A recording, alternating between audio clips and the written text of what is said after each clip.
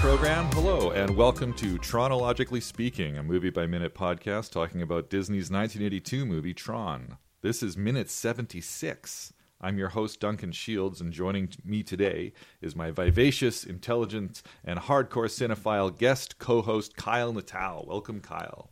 Well, thanks for having me. That's quite the introduction. Yeah. It's been fun to get the thesaurus out for that kind of stuff. Why don't you tell us all a little bit about yourself? Well, I was a visual effects artist that did a lot of big stint in editorial for animated shows, a lot of Netflix, DreamWorks animated shows, and somehow I very recently, and in fact, when you met me, got into games. Mm-hmm. And there's so much, I guess, crossover in the mediums now, which is interesting about Tron is like that was one of the first big game movie crossovers. But like I'm finding there's a lot of shared space now, particularly now, where even like poly counts are getting similar between models in like games and That's right. Yeah, because it used to be that was the big difference, right? Movies, you could kind of go hog wild because it was just about the brute force of getting the actual picture rendered. But with games, you had to have these little, really like haiku poetry, like just the smallest amount of data possible that would work because you didn't have enough like memory to go for it. Yeah, that's true. But now it's neck and neck, right? Mm-hmm. And I was told at work that one of the game developers who's been in the industry for probably 15 years said, I've never met anyone like you. So I guess more and more people like me are getting into games, for better or for worse. I don't know. I don't really – I mean, I work in cinematics primarily. Yeah. I always watch the cinematics, but sometimes you just like, I want to skip it. Yeah. Well, especially when they're like 4 minutes long or something. And right. Like, well, this is a thing of beauty. Yeah. And a lot of work went into it, obviously. But, you do like, I got a game to play, though. Yeah. So let's see. Do you remember the first time that you saw Tron? It must have been on VHS because I don't think I was alive. No, actually. Yeah, probably not. 82 is a while ago. Yeah. But I don't think I understood it when I saw it as a kid. Sure. And probably when it first came out, people didn't understand it either. I mean, this is probably esoteric stuff at the time. Yeah, it's kind of esoteric even today. Yeah, that's true. Like it's a pretty big. I wouldn't call it a big pill to swallow, but it's like it's heady. Mm-hmm. It's heady stuff. You're like, wow, man, yeah, and I think it threw people. Yeah, the Venn diagram of like its sort of philosophical leanings and its sort of groundbreaking technology, and that it was a Disney film, like all coming together at once. I think it either blew your mind or it made you go, what is happening right now? I think maybe that was probably one of the failings that resulted to its disappointing box office. Oh, very polarizing, I'm sure. Yeah. Because at that time, computers were still really mysterious, right? For sure, and, so that was one thing. Well, working on it with a computer every day, I find it mysterious. Oh, sure. They're still mysterious, right? They're still magic boxes. But at least we know a little bit more these days. Yeah. Well, let's see what happens in minute 76 here. In this minute, the wacky buddy comedy of Dumont and Sark draws to a regrettable close, and we see the Solar Sailor get jammed with a power surge on the beam while Flynn displays some more remarkable Deus Ex user powers. So we start with Dumont finishing his sick burn from minute 75. He started saying, I remember the MCP when he was just a chess program, and finishes by saying, he started small and he'll end small, which is a nice burn to lay out, I think. You can tell it unsettles Sark a little bit. He came here to gloat and sneer, and Dumont is having none of it, and it feels like Sark's like one insult away from just saying, oh yeah, well, you're stupid, or like, well, I know you are, but what am I, or something. He can't really take this open disrespect of the MCP. He came here to relax and gloat, and instead he's like kind of getting his nose rubbed in it. In a way, I think he might even be jealous of Dumont. Like, I think Dumont has stayed true to his principles. I don't know, but so is Sark. So I don't know. It's not like he started out the good guy or got warped or something. Like the triumvirate of Sark, the MCP, and Dillinger are all shades of each other, written in different aspects. But I just don't think he can get his head around the fact that Dumont literally can't respect the MCP no matter how much pain he's being put through. Right, because Sark is obviously subservient because of fear. Yeah. And this character is not afraid. Yeah, he's subservient and respectful, and I think also in awe. Like there's bits in the book where, like in the scene before this, when he gets really worked over by the MCP, when the MCP is like, you're out of time, and there's a bit where he after the beating, he's like, oh geez, oh no, and then he's like, well, wait a second, I'm the MCP's only hope. That's why he's being so hard on me. This is great, like he's really all in with the MCP. But yeah, it's because of fear, because of the power, because he's an addict to the power that he gets from the MCP. But he's also he's got some real carrot in the lash situation. Well, he's always trying to prove himself, or like he has something to prove. Like in earlier scenes, he's send me harder guys to fight. So I think he's got a real chip on his shoulder. Yeah, and it's kind of bravado. Like I wonder if this is an aspect of a younger Dillinger, like before he stole Flynn's stuff to become senior executive. I think. Yeah, maybe on the floor in NCOM, he was like this Sark, very full of bravado, without like the only power he has to destroy other programs is given to him by the MCP. So it's not like he has a bunch of innate skill like Tron does. So yeah, I can see how he's wrapped up in jealousy and fear, and he's just not having a good time. This guy, in the coming minutes especially, he's just like, oh yeah, I'm on top of the world. Oh no, and this is the beginning of like a few scenes where he's like, he comes down to Dumont's room to like, administer some torture and relax and have a good time, and it's just not working. Like, come on, Dumont, That's true. He does say that. I need to relax. Yeah, right. So he wanted to see Dumont break, and he's just really disappointed here. Yeah. And his faith in the MCP is just shaken just a little bit, because he's like, well, what else does he have to hold on to? Like, what else is he made for? Nothing. Yeah. That's it. That must be a real thing with a program when your like central programming reason is no longer, or something like that. Like you must. How do you do that? I guess in this world anyway. Well, they talk about renouncing the users earlier. Yeah. Like, is that even an option for a program? Yes, that's the thing. I guess it is. I think they can be repurposed. Oh yeah, because the Solar Sailor, there's a bit in the book that the Solar Sailor is actually a NASA.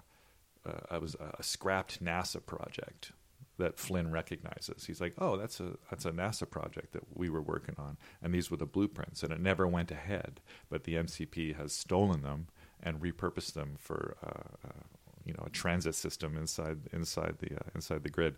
So I think it's possible to like, repurpose programs. And also what the MCP is doing is not like, he's also like, he's starving them of power, and then saying, I will give you your power back if you join my team.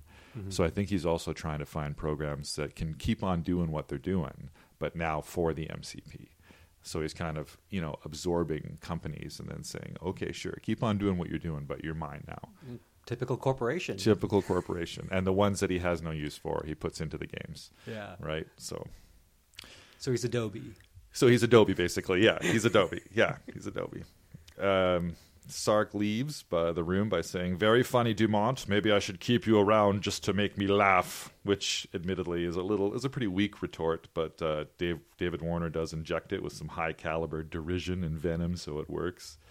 And in response, Dumont, does give up some fairly feeble groans, which is a little hard to hear. He goes, not Dumont, no. But then Sark leaves to attend to business. And I just love the abstract, high-concept designs for these shots. Like aside from the torture panel, the triangular torture panel itself, the rest of the room and the walls behind Sark are just kind of like neon improv. They're just, I half expect to see a version of that, was that jazz design that was on all the coffee cups in the 90s, like a turquoise and purple angular something squiggle like that, like I don't know, something like that, because there's something really retro about this, but there's something really really high concept about it too. You can feel the impact of Mobius, I think, in this section of the film, for sure. Especially in the costumes and in the backgrounds. You see it You see it a lot throughout the film. Mobius's design work is just like right there. And it's kind of cool that they made it all work, because I find his designs to be organic. Like, they're really organic, and you can really see it in Dumont's what somebody called cyber barnacle shell when he's all turtled into that terminal. That's so Mobius. The big giant hat with the waves on it. And yeah, there's a stark minimalism to it, I suppose. And, but I feel like in this section of the film, like, things are getting beveled. Like, there's like rounded shapes. Like, I don't know how. I guess another studio might have taken this over, but it seems aesthetically the movie's kind of shifted from the game grid kind of area. Yeah, well, there was 4 studios that were working on it at the same time. The Triple I, Magi, Robert Abel and Associates, and I think one other one. And they all did different aspects of it. Like, one company did the recognizers, one company did the Solar Sailor, and they were all rendering out these different parts of the movie. And to have them all together in one movie and looking like they were all made by one company is just, I think, such a triumph of art direction. Because it's like, for the most part, it's not like, it doesn't look like you're going from different company to different company. It looks like, especially in the scenes when the recognizers catch up with the Solar Sailor, because you're like, wait, it's like 2 different companies did that one, so how did this get edited together? So there's they talk about how complicated those shots were, especially in one of them coming up. Not only is it different studios, but they wrote their own software that's, I'm sure, entirely different from each working other. with different computers, Yeah, right? Different, home-cooked hot rod computers that they each had to use. So, yeah, it's pretty amazing. It's sort of like that. It reminds me of that Every Frame a Painting YouTube channel, right? That's unfortunately no longer doing stuff, but I'd like to. I wonder if they ever did a Tron one. Because I could see that. I could ask Tony. Yeah, there you go. Oh, that's right. They're Vancouver based. Right? They were. Yeah, I know Tony's great. Oh, cool. Right on. All right, so we get to see the recognizers speeding along the energy beam through the bubble field again, but they're not attached to it. It seems to be a little inconsistent with the recognizers being attached to the beam in one shot and not attached in another, but that's okay. In this shot, one of the recognizers, in the lead and not on the beam, takes out another bubble in its blue pincer web net thing, again with the lovely red concentric explosion pop circles and some bright green smaller bubbles. I like the animation on the leftover bubbles, because they get caught in the wake a little bit. You can see like they fall and then they sort of go over to the side, like they've been caught in the wake of the recognizer as it's going past. So they're not just dropping. They're kind of floating and waving around. Now I wonder how they did that, because I watched a documentary on the making of, and apparently for the animation they had to plot out using 6 points of data, the X, Y, Z, and all the rotation values, where something was going to be every frame, and then send it to a technician to input manually. That's right. For every frame, for every object. Were each one of those bubbles calculated that way, or is it a... Yeah. Wow. Yeah. And so that's why it's like, wow, you put a little flourish on them? Yeah. Dude. I know, just getting something to move by right? itself was a You feat. could have just made them go straight down, and it would have been A-okay. Yeah. But instead you put a nice little flourish on them. You got to take pride in your work. Yeah, right? And it was and I met, like, all these scenes, I think, must have been a lot of, like, first takes, just by necessity because of the effort involved. Like, I'm sure there's a few scenes in here where they're not exactly what they wanted, but they're like, well, it took a month to make this one shot, and it's coming out. The movie's coming out real soon. I heard that their pencil test was actually seeing it printed on 35 millimeter. Yeah. That's right. That's right. Nuts. Yeah, their dailies were like the finished shots that had taken a ton of time. There's a funny story at the beginning about one of the guys who one of his cameras wasn't working. The viewfinder on his camera wasn't working, so he just pointed it in the direction of the actors. Was like, I hope this turns out. And they didn't find out until dailies whether or not it worked. And he was like, he didn't tell the director till later, but it was like, what? Like, oh my gosh. So that's it. I guess the first recognizer is the bubble remover, and then he's protecting the second one, maybe. Right. That's my sort of headcanon for what's going on the deep here. lore on the deep lore. Yeah, this is the structure. And then the Wendy Carlos music is just pounding in this minute, which is fantastic as the chase continues. It's going full Wendy Carlos. Full Wendy Carlos, all out. We cut to the Solar Sailors on the beam. We get some fantastic streaks of light that fly by, and then, oh my gosh, a huge blockage of yellow energy smashes up against the snout of the Solar Sailor, slowing down its velocity immensely. Flynn shouts, "What's happening?" And Yori says, "Power surge from the MCP." And Tron says, "We have to get off this beam." And Yori says, "I can't. There isn't another junction for 7 or 8 nanoseconds." And Flynn says, "There's another beam over there." And Yori says, "It's too far." So, I mean, this whole exchange of lines, there's quite a few questions that come up. Like, was the Solar Sailor targeted by the MCP by this surge? Or did the MCP just send out huge surges on all the power beams, hoping to inconvenience the Solar Sailor somewhere in the web of beams? And I don't know, like, this is like, there's a bunch of sentences in this film where you can tell the actors are like, I have no idea what I'm saying. You know, like, it's like, over there is something bad coming for you. And they're like, okay. Like, they use that motivation, but the actual words they're saying don't make any sense. So this is definitely one of those moments, because I can see everybody just going, I don't know. They're in a black room, Yeah. talking lines that make no sense to them, but they're giving it all they can. So It must be. I've done a few green screen films where everything there's nothing there for the actor to actually play off of, and it's incredibly hard. Yeah, when you think of the scenes when it's like, okay, it's the most beautiful thing you've ever seen in your life, go. You know, you're terrified beyond the capacity for rational thought, you know, go. And it's like, okay, you're in a green room. But right? as you mentioned, you're combining that with terms that people aren't familiar with at all. Yeah. But they did such a great job. I really commend the actors in this film. It's incredible. Yeah, and they say, like, in the commentary that this power surge sequence has some of the most beautiful and hard-to-do animation in the entire film. Because, like, it's all hand-done. All this stuff was hand-done. There's a lot of CG in the film, but there's way more hand-done animation than people realize, especially whenever you see light like reflecting on somebody. That's all hand done. That was nothing that could be done. So you've got this, like, the surge itself is like 4 passes of color just by itself, and then it's got a flicker, and then the light it gives off, you know, needs to both illuminate and throw shadows on both the characters and the set. So the characters are one component, the set's another component, and then the overlay of the reflection and the shadows is another component. And then the surge itself and all the glitters that are coming off of it is just like, I don't know, all of it done by hand. It just, I don't know, my mind reels at how well it all comes together and all the effort involved. It's like you were saying in your research, right? Like the effort involved in this film. Oh my gosh. Well, yeah, as you're saying, every character by themselves could be 5 passes. Yeah. And if they have to do lighting effects on top of that, could be more. Yeah, yeah. And it's all optically printed, right? It's all just it's ridiculous. It's crazy. Just the logistics, right? Of like the boxes of all the stuff. You're like, and then you've got to ship it and have it worked on and shipped back. And you're like, oh nope, this is frame 4,326. We wanted frame 4,324. Oh no, you know, like, yeah. It's amazing just from an organizational standpoint. Never mind the results. It's great that they managed to do this. It's interesting here that Yori is measuring distance in time increments. You know, I'm kind of reminded of like doing the Kessel Run in under 12 parsecs, you know, which is like a kind of the opposite.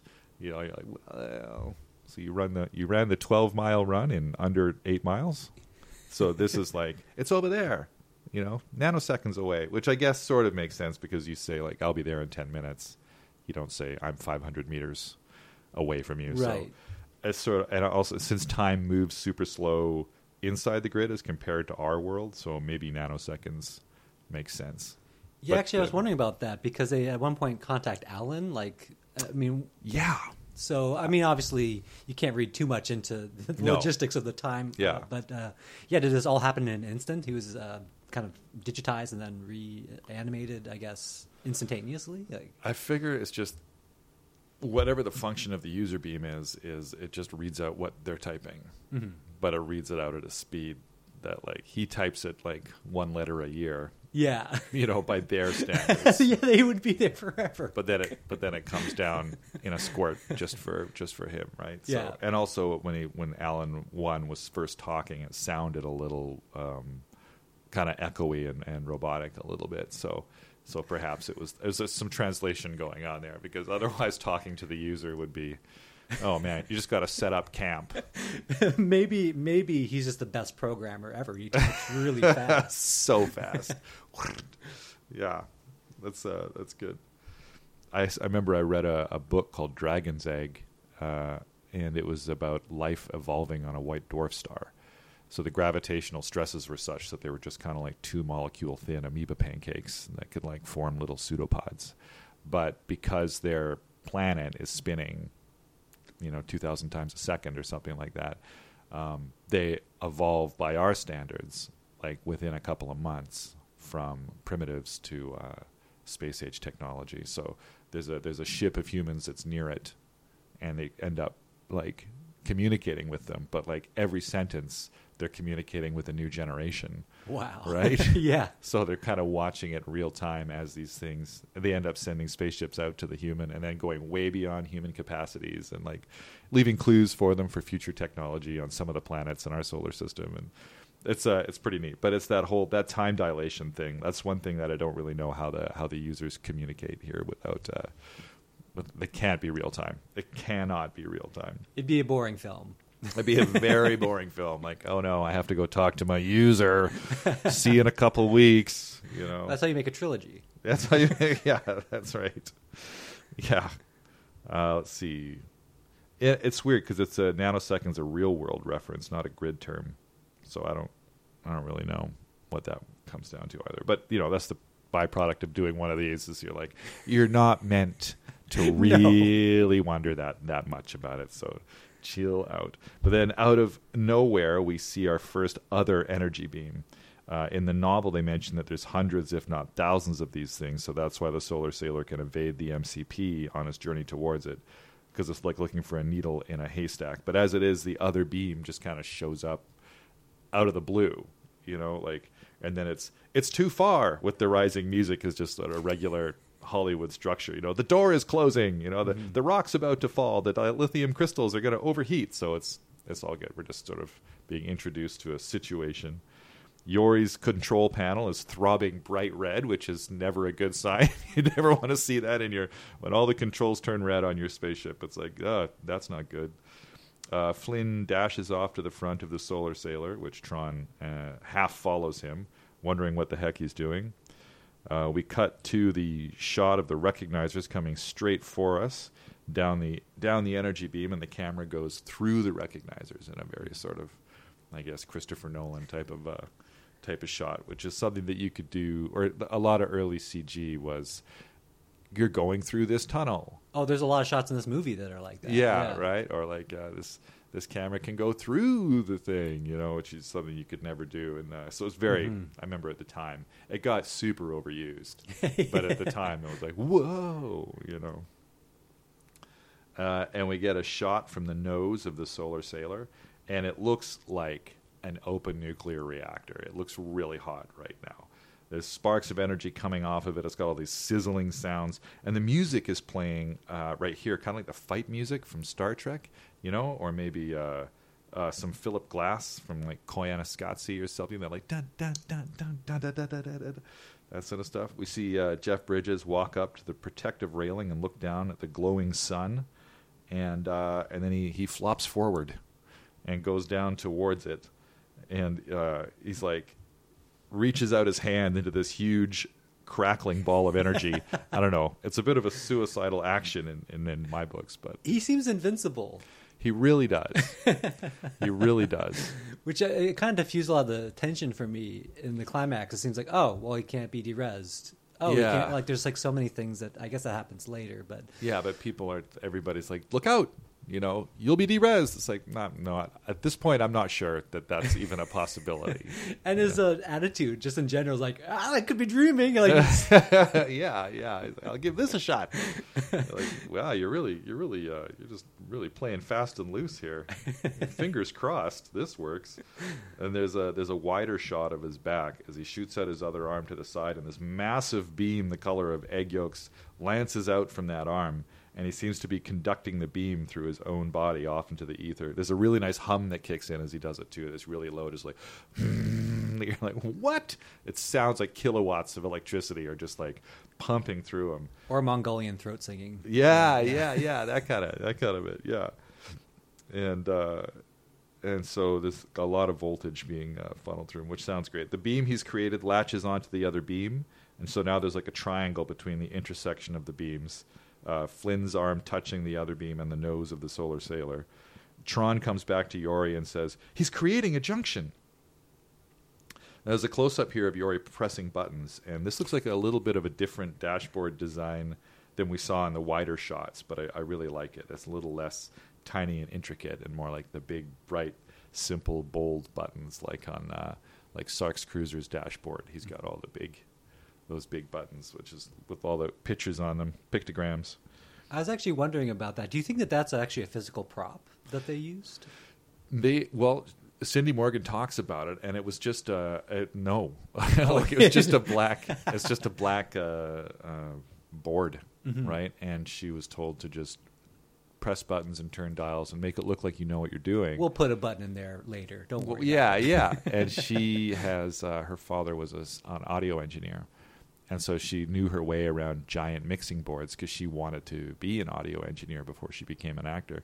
And so she was just miming that because she has that background. And it worked really well. You know, she's not just like, it looks like she's controlling with intent, you know, so that experience came in pretty handy for that. Then we get a shot of the recognizers and the Solar Sailor in the same shot as they bear down on the ship, spinning up their blue net webs. And this is like I was talking before, because Magi and Triple I did Magi did the recognizers and Triple I did the Solar Sailor, so I'm not sure how they handled having them both in the same shot. Like, it's a locked off shot, so I guess it would be kind of simple to comp in the Solar Sailor. Most of the shots are locked off for very good reason, and visual effects so much easier. Yeah, for sure, right? Because then once you start to, they talk a lot about that, about the backgrounds, right? Because the backgrounds are hand painted, right? So you could add a pulse or a throb or something, but if you move the camera, the backgrounds are just going to get super ropey all of a sudden because they've all got to be hand painted. They can't really swivel or truck or dolly or anything like that. The Solar Sailor takes Flynn's beam, leaving the official energy beam. First the nose and then the body, letting the pulse of energy fly backwards behind them now that they're no longer standing in the way. The beam smashes back into the recognizers, turning the first one green and sending it crashing into recognizer number 2, destroying them both. So there's no... the repulsor magnetic fields that seem to surround them aren't really... they've been overloaded, I guess, at this point. They're no Solar Sailor. They're no Solar Sailor. And then they disintegrate into cubes and planes. Yeah, that's right. This huge beam, just nestled up against the nose of the Solar Sailor. That's a well constructed. NASA was thinking about this exact situation. Maybe it's an asteroid catcher, right, or something like that. And the Solar Sailor completes its very awkward transition over to the new beam, thanks to Flynn and Yori, and then it starts to accelerate, which sort of brings us up to the end of that minute. But I do like to go over about the differences between the novelization and the screenplay and the film when we get close to the end. So in the novel, Flynn has this cool little moment where he's looking at Yori and her high level, like seeing her like exacting high level competence and her drive to see things through. He sees Tron's focused will to get the job done and stick to his mission while being as generous with his friends as he is ruthless with his enemies. And even Dumont's unyielding, no second thought sacrifice to save them.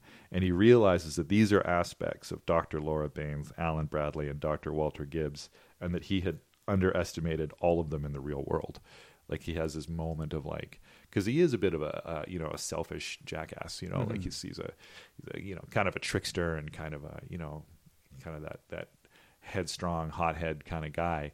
And it's nice to see this moment where he's like, oh wow, man, the programs are teaching him that his friends, these aspects of his friends, he's like, wow, they are much more than I gave them credit for, because he struggles more in the novel with this world than in the movie. He just kind of. I would have liked to seen that. Yeah, that sounds like a great choice for his character. Yeah, because he kind of haplessly stumbles through this world, trying to kill himself several times and which failing. is fun. I mean, yeah, like, which he's is fun. having a great time in every scene, and his performance is incredible. Like, Yeah. he's just so much fun to watch. Yeah, it makes the film for sure. Yeah, but then I could see it the other way too, like because that's a very interesting place to take that character for an arc. But like right now, he just kind of shows Yeah. up. I'm just gonna jump down this thing. Whoa. What's going to happen here? I'm going to stick my arm in this reactor. Oh, hope nothing bad happens. Yeah, for sure.